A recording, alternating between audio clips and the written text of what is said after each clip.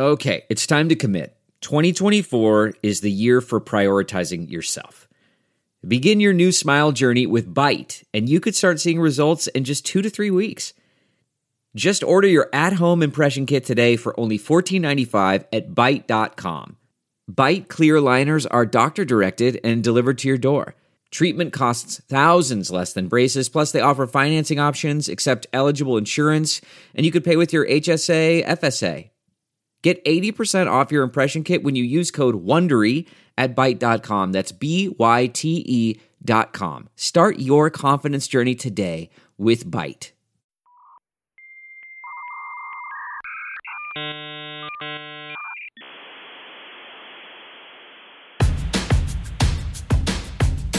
I'm as mad as hell, and I'm not gonna take this anymore!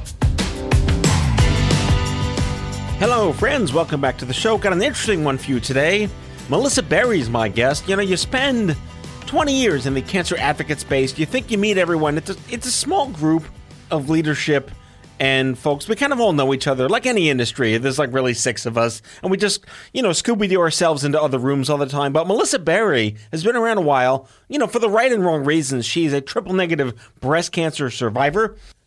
And amongst the many things that make her interesting is she comes from the world of fashion. Before she was diagnosed, she was what she calls a fashionista, which, by the way, I trace the history of fashionista back to its roots. We discussed that on the show. But she's here today to just be on the show because we had not really officially met. Ships in the night for so many years. And finally, here we are today in studio, Melissa Berry. She is the Cancer Fashionista online at, you guessed it, Cancer Fashionista. Just search that. She's also a fellow podcaster with her show, Dear Cancer, I'm Beautiful. Quote, bridging the gap between life-saving cancer treatment and fashion, beauty, and wellness. It's a fun show, another Gen X throwback show. She's here. It's fabulous. Enjoy.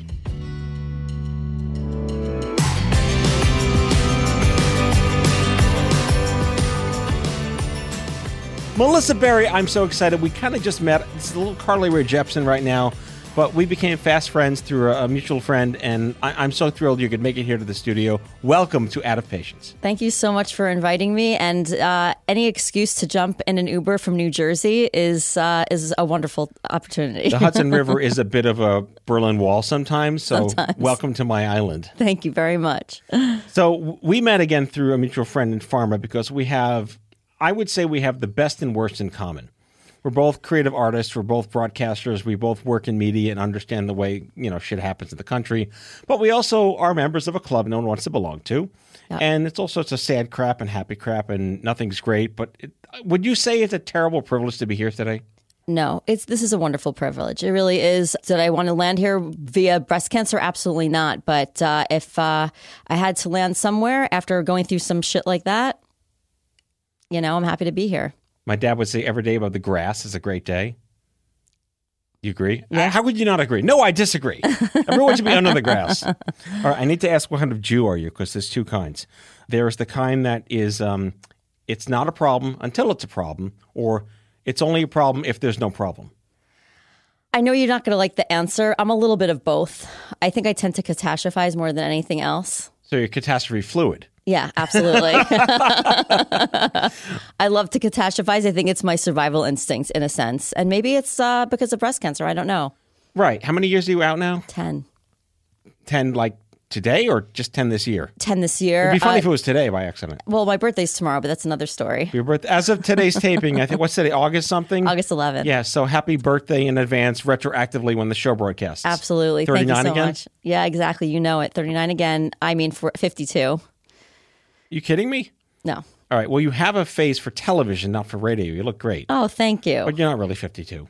I am, and I'm actually really excited to turn 52. I was just saying to a friend of mine, a lot of women at this age, oh, I'm getting so old. After having breast cancer, I'm like, bring it. I love every year. Do you feel like, I'm just going to leap into this because there's a lot of, I don't know, I would say survivor guilt on how did I look this great afterwards and how do other people not look this great afterwards? And I say this with like a degree of asterisk love. There's a spectrum of what happens to you in the wake of this. And you look fabulous. Thank you. And there's a lot of invisibility to this as well. Oh, absolutely. I mean, I think look, first of all, my parents both look very young for their age. So I think it's genetically, I just look younger, and I'm grateful for those genes. And I think that, a lot of it is how we embrace it emotionally. I think, so much of how we process everything can show on the outside. And and you're very kind. I didn't look like this 10 years ago. This is an evolution. It's a chipping away process. And I still have days that are horrible. We all do, for whatever reason. It may not be cancer related, but we all have our trauma. I'm divorced 6 years now.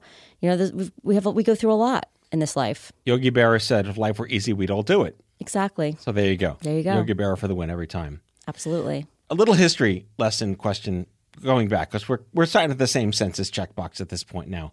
I recall I was drafted into this in the 1990s, of course, and everything was different back then. But I remember that there was a genuine understanding that how you looked mattered to how you felt through cancer for women, not for men, which is fine. It's a different universe. And there was a program called Look Good, Feel Better. Yes. And I was like, this is amazing. But why do I know about this and not everyone else? But it morphed into this wonderful early young breast cancer ecosystem of groups that we know of, Share It, Triple Negative, Young Survival Coalition, and they were so mindful of your quality of life. Did you feel that 10 years ago, that your quality of life mattered to your care team, or that they just worried about numbers and data? To be completely transparent, I feel like the quality of life piece was given to me. It was in my hands. And I think that's why I ended up starting Cancer Fashionista, because I think that my doctors saved my life, and I'm so grateful for that. But as far as where to get my lashes, or where to get the wig from, or where to get beautiful post-mastectomy bras, or even funny little things like, oh, you need a satin pillowcase is really helpful when your hair is falling out. These funny little nuancy things that your doctors just don't have the time or bandwidth to share with you. I felt like those really helped me through some of the darkest chapters of my life. I mean, would you expect the doctor to know all these things, or it can't be that easy to just find them by accident, right? Absolutely not. But I do think it would be great for doctors to know that resources like myself, Look Good, Feel Better, Share It, that to at least be able to turn their patients to these resources, so they know that they exist, so they can, really reap the benefits of them. So I did a little Wikipedia for you. Do you know the origin of the word fashionista? No, tell me. It's not that old. I'm like, is it Latin? No, it's not. Is it Aramaic? No, it's not. The word originally appeared in, I'm reading this verbatim, listeners. The word originally appeared in Freed's biography of supermodel Gia Kargani, The Thing of Beauty, The Tragedy of Supermodel Gia. Invented in 1992 as a way to refer to large entourages surrounding supermodels at a photo shoot. Eventually, the definition of fashionista expanded to include a very fashionable person or a wearer of high fashion clothing. I love this, and I love the Gia story. It's 30 years old, fashionista. Wow, look at that. That means we're really old, because 1992 was 30 years ago. We are ancient. We're like dinosaurs, Matthew. Oh, my God. I'll make a kind of analogy here. I've interviewed a lot of people who are doctors. They were doctors before they were diagnosed. They were doctors while they were diagnosed, and they're doctors post-diagnosis. Your history in media and fashion and retail and glam, did that come in handy, or did it hurt you in terms of your experience going through this? It came in handy big time, because before I was a publicist, I was also a fashion editor. So I love, and a journalist. So I love digging for information. I love finding resources.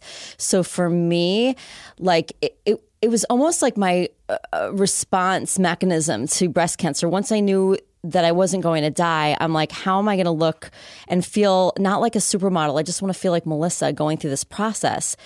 And finding the wigs, the lashes, the bras, it was one thing to find it for myself, but then to be able to share it with other women was where the magic really hit for me. But I definitely feel like my background gave me sort of like the drive. It was like the catalyst to me wanting to find resources and knowing how to find them, and loving the experience of speaking with the inventors of these brands, and like women like Dana Donofree behind Anna Ono, and like actually getting to know them and their why behind their mission just started to unfold a whole other world to me. So You commented before that your pulchritude is based on congenital benefits of your parents. So was your breast cancer, wasn't it? Absolutely. There was a lot of breast cancer in my family, and I have the BRCA gene. My mother had breast cancer. Her mother had breast cancer. Pretty much every woman on my mother's side of the family had breast cancer. All in the left breast too, which is kind of weird. Lefties? Yeah. Well, are you a lefty for real? No. So you're lefty, booby, righty, righty. Exactly. Very nice. I just made that up. Maybe we'll cut that. I have no idea what's going to happen at this point now. I don't believe in cutting stuff, Matthew. Leave it. B-roll, no such thing. Who needs B-roll? I love the pay it forward model. The pay it forward model is someone should have a less crappy time than me, and what can I do to help that happen? When did that happen for you? Because everyone's going through it. It's nightmarish. It's tragic. It's crazy. It's not fantastic at all. At what point do you say to yourself, I'm ready to figure out how to help other people? Or was that like from day one? I think it was a moment where I looked in the mirror and I didn't recognize myself. And I felt empty and I felt scared, and I took out a tube of lipstick and I put on a pair of funky earrings and I tried different wigs on, and I thought, you know what? This sucks, but I don't have to sit in it. There are things that I can do to change my appearance that will make me feel better. And it did. And it sounds superficial, but it's really not. And I think so much of how we look is it affects our mental health. So if you don't feel like confident and well enough, if you don't feel beautiful enough to even go on a Zoom call with your team, or go to drop your kids off at school, pick up milk at the supermarket, that's a problem. And that's why I say I didn't need to look like a supermodel. I just wanted to feel good enough to just be in my normal everyday life and not be self-conscious or not feel like I was, like I looked sick. Well, you had kids in middle school when you were diagnosed. Yes. What was that like? It was really, really hard. And I remember, this is really sad. I remember thinking to myself, I'm so glad that I am going through chemo in the summer so I don't have to go to pick up at school or drop off, because I didn't know how to answer the question, and I didn't really want to worry about what people were going to say and think when I show up with a wig on, or I have a scarf on my head. And I feel like something that I really try and do is take the shame away. I wanted to hide, and I don't think any woman should ever have to feel that way because of cancer, because it can rob so much of you. Losing your breast is like an amputation. Losing your hair is so defeminizing. So, when you're putting yourself out in the world, there is just such a vulnerability to that, because you're dealing with not just the disease, but how do I look on the outside to everyone else? And it's scary. You triggered a little 90s frenzy in my brain, because back in those days, you couldn't even say the word cancer. It was a whisper campaign. Matt's got the cancer, right? That was really what this was. And even in there was no film and television. Everyone died. If there was a cancer in a movie, everyone just died. It was a very, very different time. And I look at better problems to have today is, you were diagnosed through a mammogram, which I would say is probably the least worst way to get diagnosed, right? You did the right thing. You were at the right time, and it was right there. Exactly. I mean, and that's the crazy thing about triple negative breast cancer. It's a very aggressive, fast growing cancer. And so I had an MRI just a couple of months before my mammo. And it was the one time I was being treated at Sloan. And it was the one time my doctor was like, Melissa, don't schlep into the city for your mammo. Go to a local New Jersey hospital. And I did. Now I'm at a local New Jersey hospital. I don't know the doctors. I don't have anyone with me. And of course, I'm in my fashionista self going, I have a call with Vogue in an hour, chop. Let's get, this is where my head was. I'm I just need to get in and out. It was, going for a nail appointment. Right. And I remember going in, and the technician said, well, I need to do a clinical, which is where they feel your breasts. And I was like, well, I already, did that. I just had my MRI. And she said, no, it's protocol. And she felt my left breast, and she said, I feel something. And she put a sticker on it. And that's when I was like a price tag? No, this is not a time to joke. Oh my God. No, it was just a little marker sticker. And And that's when I knew that I was in trouble. And then she said, let's have you go in for a mammogram. And they didn't see it on the mammo. This is all in one day. And then they sent me into another room and said, let's do a deep needle biopsy. And now I'm like, at the time I was married, I'm looking at my phone, I'm like down to 2%. And now I'm starting to freak out because I don't have anyone with me. My phone's 2%. Like, what the heck? I was supposed to be out of here like 2 hours ago. And I'll never forget, they did the deep needle biopsy, and the doctor came in and he said it's with the two other nurses. It was like a dream. Like, my head was spinning. It felt so surreal. And he's like, you have breast cancer. I was like, what? I remember thinking, like, not that, it's like, can't be the actual breast cancer. This is totally a weird mistake. And then I remember calling my oncologist. I was on the phone with him on the way to my dad's apartment, which was close by because at the time my husband was at work. And I remember saying to my oncologist, like, I was just in such a state, and I'm like, should I be concerned? He was like, yeah. I mean, and so the next day that I went for my consult at Sloan, it was the same day that Angelina Jolie came out with her news about having a prophylactic bilateral mastectomy. And I remember saying, why wasn't this on the table? Why wasn't this something that we really talked about doing? And especially as someone that had pre-risk. Absolutely. And listen, this could be a whole other podcast episode, and there's so many schools of thought on this.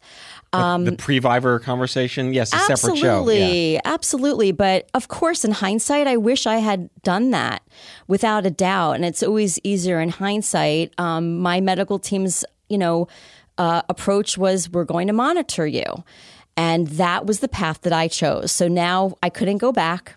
I was diagnosed with triple negative breast cancer. And then I remember sitting with my breast surgeon, and she was sketching like the different, surgeries. And I was like almost like spacing out. I'm like, wait, I'm losing my breasts? And she was like, yes. And I'm like, wait, so do I need chemo? And she was like, yeah, it's triple negative breast cancer. You're going to need chemo. And I'm like, well, not the kind where my hair falls out. She was like, well, no, you're going to lose your hair. So this was just very matter of fact. So much to process. And maybe not as matter of fact as I just said it, but that's how it felt. Mm-hmm. Like, kind of like, well, yeah. Let's go to break on a joke that you probably won't find funny. Because I've had many, I've had Haley on the show. We talk about Haley Dinerman. I've had many triple negative breast cancer patients on this show, the old show. And some of them are like, I heard triple negative breast cancer. Like, that's great, right? Negative? No, it's not. Was that a moment for you?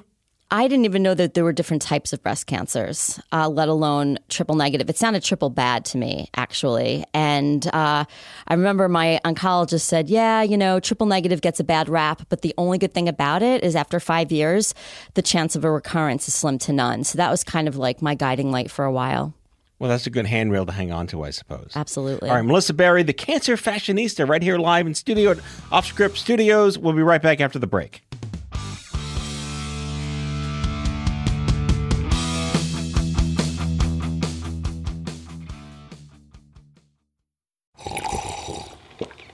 That's not just the sound of that first sip of Morning Joe. It's the sound of someone shopping for a car on Carvana from the comfort of home. That's a good blend. It's time to take it easy, like answering some easy questions to get pre-qualified for a car in minutes. Talk about starting the morning right. Just like customizing your terms so your car fits your budget. Visit Carvana.com or download the app to experience car shopping the way it should be. Convenient, comfortable.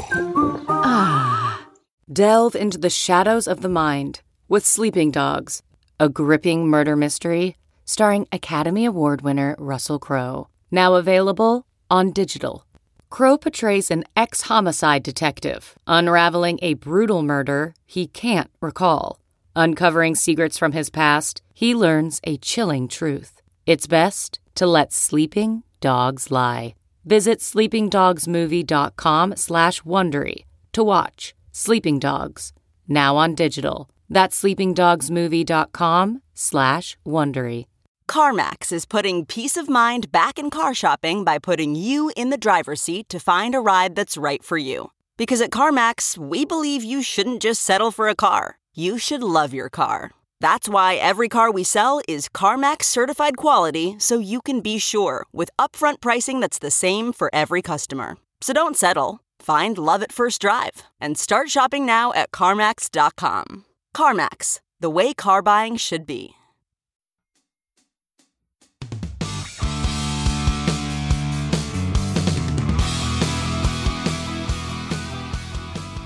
All right, we're back with Melissa Berry, and I want to go back to, let's pretend we were 35 and not, the age we are now. In the mid-2000s, the young adult cancer survivorship world was finally getting activated. There were hundreds of thousands of us getting together.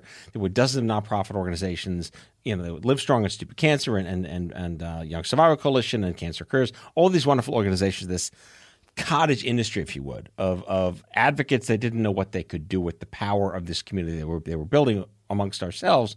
But one thing that really hit me was that as an extension of the breast cancer wars, again, history junkie here, Debbie Wasserman Schultz, who was running the DNC under Obama at the time, got breast cancer.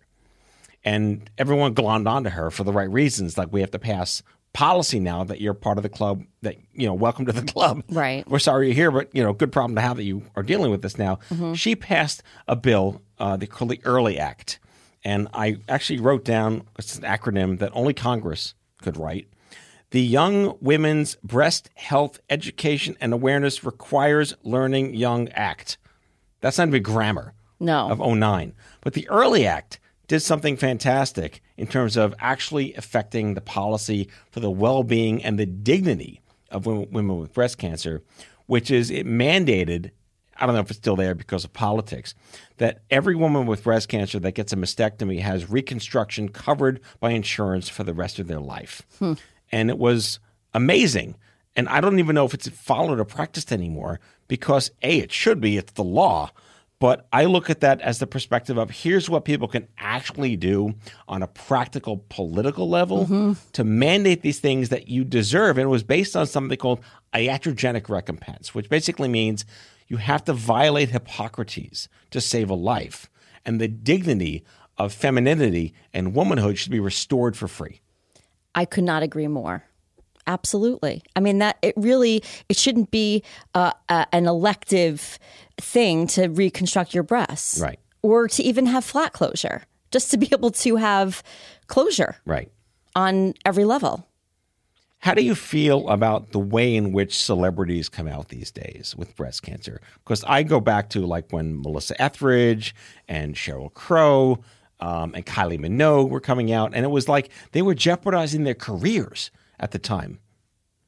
Yeah, I mean, I think it's really case by case. I think that it's wonderful if a celebrity feels that they want to share and help with the cause. I think it's great. I mean, it's a lot to put yourself out there because I think at the end of the day, we're all human beings, right? So when you're going through something like this, to put it out there into the masses, then, it could also be really, I would imagine, scary because there's a lot of people then saying, oh my God, are you okay? Are you going to die? Like, to be able to just process it with yourself and your family sometimes needs to be a very private thing. But I think it's really important. And I think it's really, I praise the celebrities that do share because the more voices that we have to be able to make change. That's, that's why you and I are even sitting here, right? Because it sucks for a celebrity to get breast cancer, but if they can use their audience, their reach to be able to make change, then I think it could be a really positive thing. Reminds me of all the times I got resumes to hire people at Stupid Cancer all those years. And honestly, they were asking me,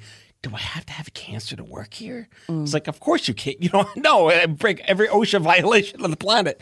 But honestly, if they happen to have had it, it's an odd, box to check. Is that fair? Yeah, it is an odd box to check. And even today, when I'm going to a new doctor, isn't it weird for you too, right? It's like, yes, I've had cancer.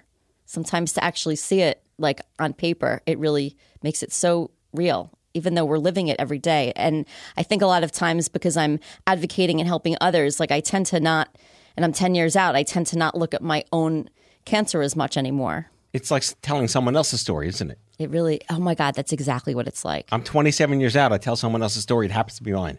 Wow. It's absolutely bizarre that way. It is. I'm just realizing it now, as we're talking, because I've been sensing it lately, but there was something about hitting 10. It just feels so far away from me. So my oncologist told me that I'm easily going to die something else at this point, which is like just good Jewish cancer comedy. He's a really funny guy. He's never she mensch. You're getting to know me in this sense. And I look back and say to myself, hey, how the hell am I still here and what do I do with myself? How have you repurposed yourself given your history? You're complete. By the way, I'm in awe of your media. You're well branded. You know exactly the right things to do and say. Everything is just so well organized, thoughtfully put together. So bravo from an Omnicom nerd. Thank you. Oh my goodness. Thank you. How have you specifically leveraged yourself into this platform you already had? Because I want to get to your website, your talks. I'm waiting for the book, but your podcast. Thank you. Thank you for your kind words. I really appreciate that. I mean, if you take a step back, I went from like full-time publicist to breast cancer advocate, and it took a few years, but I made the decision to do this full-time. And what's really interesting, you just made me think of it, is literally right before I was diagnosed, I started to teach a public relations class at FIT for pre-college, for high school students.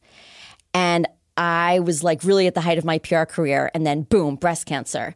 So fast forward, I feel like my big shift, my purpose is I like to think of myself as the big sister. I never had a sister before, but I feel like when you have a big sister and you're going on a first date, like, oh my God, what do I wear? Or like, that's how it is with cancer. Like, wait, where do I get my wigs from? What should I do about my lashes? When do you shave your head? Like, when do I tell a guy on, what date do I tell him that I have reconstructed breasts? Like all of those things, I like to think of myself as a big sister. And, what's really cool is that from the Cancer Fashionista piece of it, which is fashion, beauty, like all the glamour girl stuff, I've now evolved really into advocacy. So I like to think of myself as like a hybrid. I'm sort of like Sex and the City with the side of breast cancer. Wait, so all right, I then have to ask, and just like that, good or bad? I don't like it. I don't like it either. I'm so sorry. I want to like it so much. I want to, but I don't. If anything, I like to just really binge on the old school Sex and the City. I can never get too much of it. All right. Well, if you answer this question, actually, if you respond to this name correctly, you're an official SATC fashionista. Capote Duncan. Huh. Who was that? Which character? He was Charlotte's wooing human in episode 1. Oh my God. Well, does it count that I met Charlotte once? You met her? Yes, I was Kristen Davis. Yes, I was PR director for the Sac. I don't remember the Sac handbags, the crochet. I'm a guy. Yeah, so you don't. But anyway. I have X and Y chromosomes. So I was the PR director for a well-known handbag brand that was sold at Macy's and Bloomingdale's, and at the time, Mademoiselle magazine, which doesn't exist anymore, was having a party in the Hamptons, and it was the cast from this. There were some cast members from Sex and the City that were there, and I had the opportunity to actually meet Kristen Davis, and she was amazing. Wow! I actually met Sarah Jessica Parker also because I had to coordinate an Associated Press interview for her, and that was really cool. She's so tiny. I'm totally jealous. I learned what Birkins are and Manolo Blahniks, and that's the extent. And she left me a voicemail once, and I saved it until I left my job. It was on my work phone. It was before cell phones. I couldn't save it. How sad is that? Got a cassette tape. And I should have just taken the damn thing with me. I know. That's amazing. All right. End of the HBO Max. I know. I really wish the whole episode could be about Sex and the City. I know. Well, we could totally do that too, because my wife and I, it's not even a guilty pleasure. It's just an honest pleasure to go back and remember when they were in their 30s and we were in our 20s. Yeah, it's my favorite. So let's get to your podcast. I love meeting other podcasters who truly understand the art of radio and interviews and booking and the theater of it all. Wouldn't you say radio, which I just consider podcast talk radio, it's theater. It really is. It's it could be very dramatic. It could be very emotional. And oh boy, I've learned a lot. I recently was I was chatting with a podcast expert, like a friend of a friend was like, you need to talk to this guy. And he was like, Melissa, honestly, the fact that you hit 100, I just hit 100 episodes about a month ago. And he was like, most people don't make it to 100. Do you know that? And I didn't realize that. Do you agree? I'm at 700. Wow. Actually more, because if you count the first show I did, there were 540 of them, and I'm at 390 now. Wow, that's amazing. I mean, this is my job. Yeah. I've been on the air since 2007. Like everyone's like, how do you do it? I was like, well, Mr. Beast was on YouTube in 2009. I've been doing this since 2007. That's how I have all these shows. You really are the podfather. I love being called that. It's so fantastic. As long as, because the Godfather's like too old. Yeah. I'm way too young to be a Godfather, but I will take Podfather. Is very suiting. All right. So just going back to my only critique, your podcast is not branded Cancer Fashionista. It's called Dear Cancer, I'm Beautiful. Reasons. I just wanted to really underscore the fact that we are beautiful no matter what, and cancer cannot take that away from you. And I wanted to make Dear Cancer, I'm Beautiful an extension of the Cancer Fashionista platform. And what's happened is that it's really evolved from, like, my first few episodes were focused on like boudoir photographers and post-mastectomy bra designers and makeup artists, and now what's happened, which is really cool, is I'm just launching an advocacy series called Your Voice, Your Health, because I feel like I still want to continue talking about all the beautiful things, but I also want to talk about the issues and the hot topics, and not just talk about them, but ways that we can actually, as a community, make some change. Yeah, and I stalked your entire catalog of shows, all 100 of them. And you've done extraordinary shows. I know pretty much all the famous people that have been on your shows, because like we were like Venn diagrams of human beings at this point now. But one stood out, and he's such an unsung hero. Josh Levin. I love him. Lymphedivas has been around as the unsung hero heroine fashion brand for God knows how long. And man, I wish I could just like elevate them to international stardom. I could not agree more. He is such a gem of a human being. And I didn't realize, and that's why, Matthew, I love doing these podcast interviews, because I really learned so much about the heart behind the brand and what kind of gets people to jump out of bed every morning. And he does it for his sister every single day. And they do it so beautifully. And I feel like they're almost like the Anna Ono of lymphedema. Like, it's like, screw you, lymphedema. Like, here's an awesome sleeve. And if it's black, that's fine. But we also have 8,000 prints. You mentioned Anna Ono twice. I know them as well. But just for the listeners, what is Anna Ono? How do you spell it? What is it doing? Absolutely. Anna Ono is ANAONO, and it's my favorite post-mastectomy brand, founded by one of my dearest friends, Dana Donofree. She's the founder, and we really became fast friends because she's also a fashion industry veteran. So she was a fashion designer before she had breast cancer, and I met her at a convention and looked at her product, and at first I'm like, there's no way that's a post-mastectomy bra. Like, it's this, it looked like beautiful French lingerie. And we became friends right away and have collaborated on things. And I'm just a huge fan of her product and always will be. And she's just an incredible beacon of light in our community. Well, if she's still on my phone, we'll send her a selfie and she'll have her mind blown.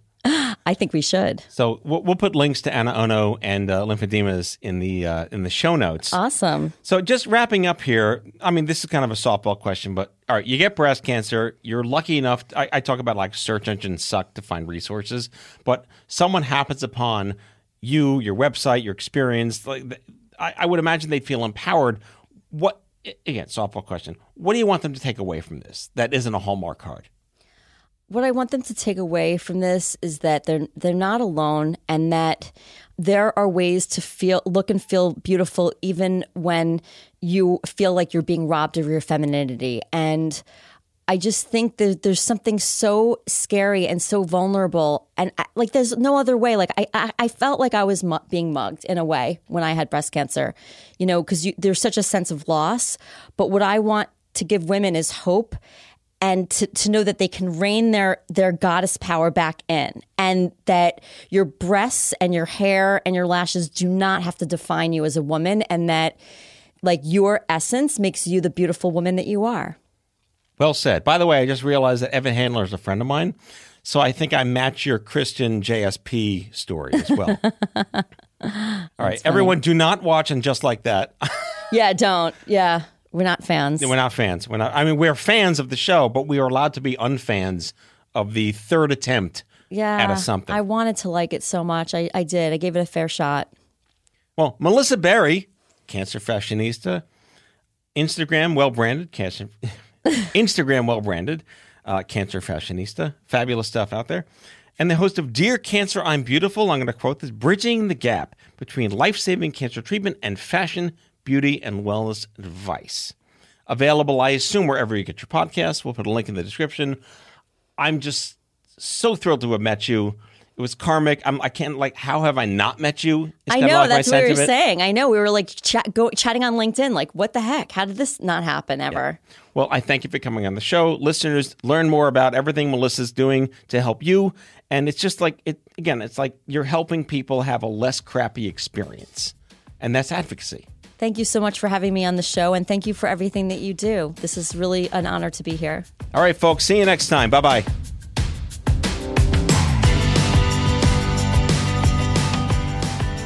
Out of Patience with Matthew Zachary is an Off-Script Health production. The executive producers are Matthew Zachary and Andrew McDowell. It's mixed and edited by Kyle Moore. If you like the show, ratings and reviews are always welcome. Leave us a message anytime at 855-AUDIO-66. That's 855-AUDIO-66 to share your healthcare shitness with us, and we might just play them on the air on a future episode. For more information about this show and Off-Script Health, visit offscript.com. That's offscript, no T.com.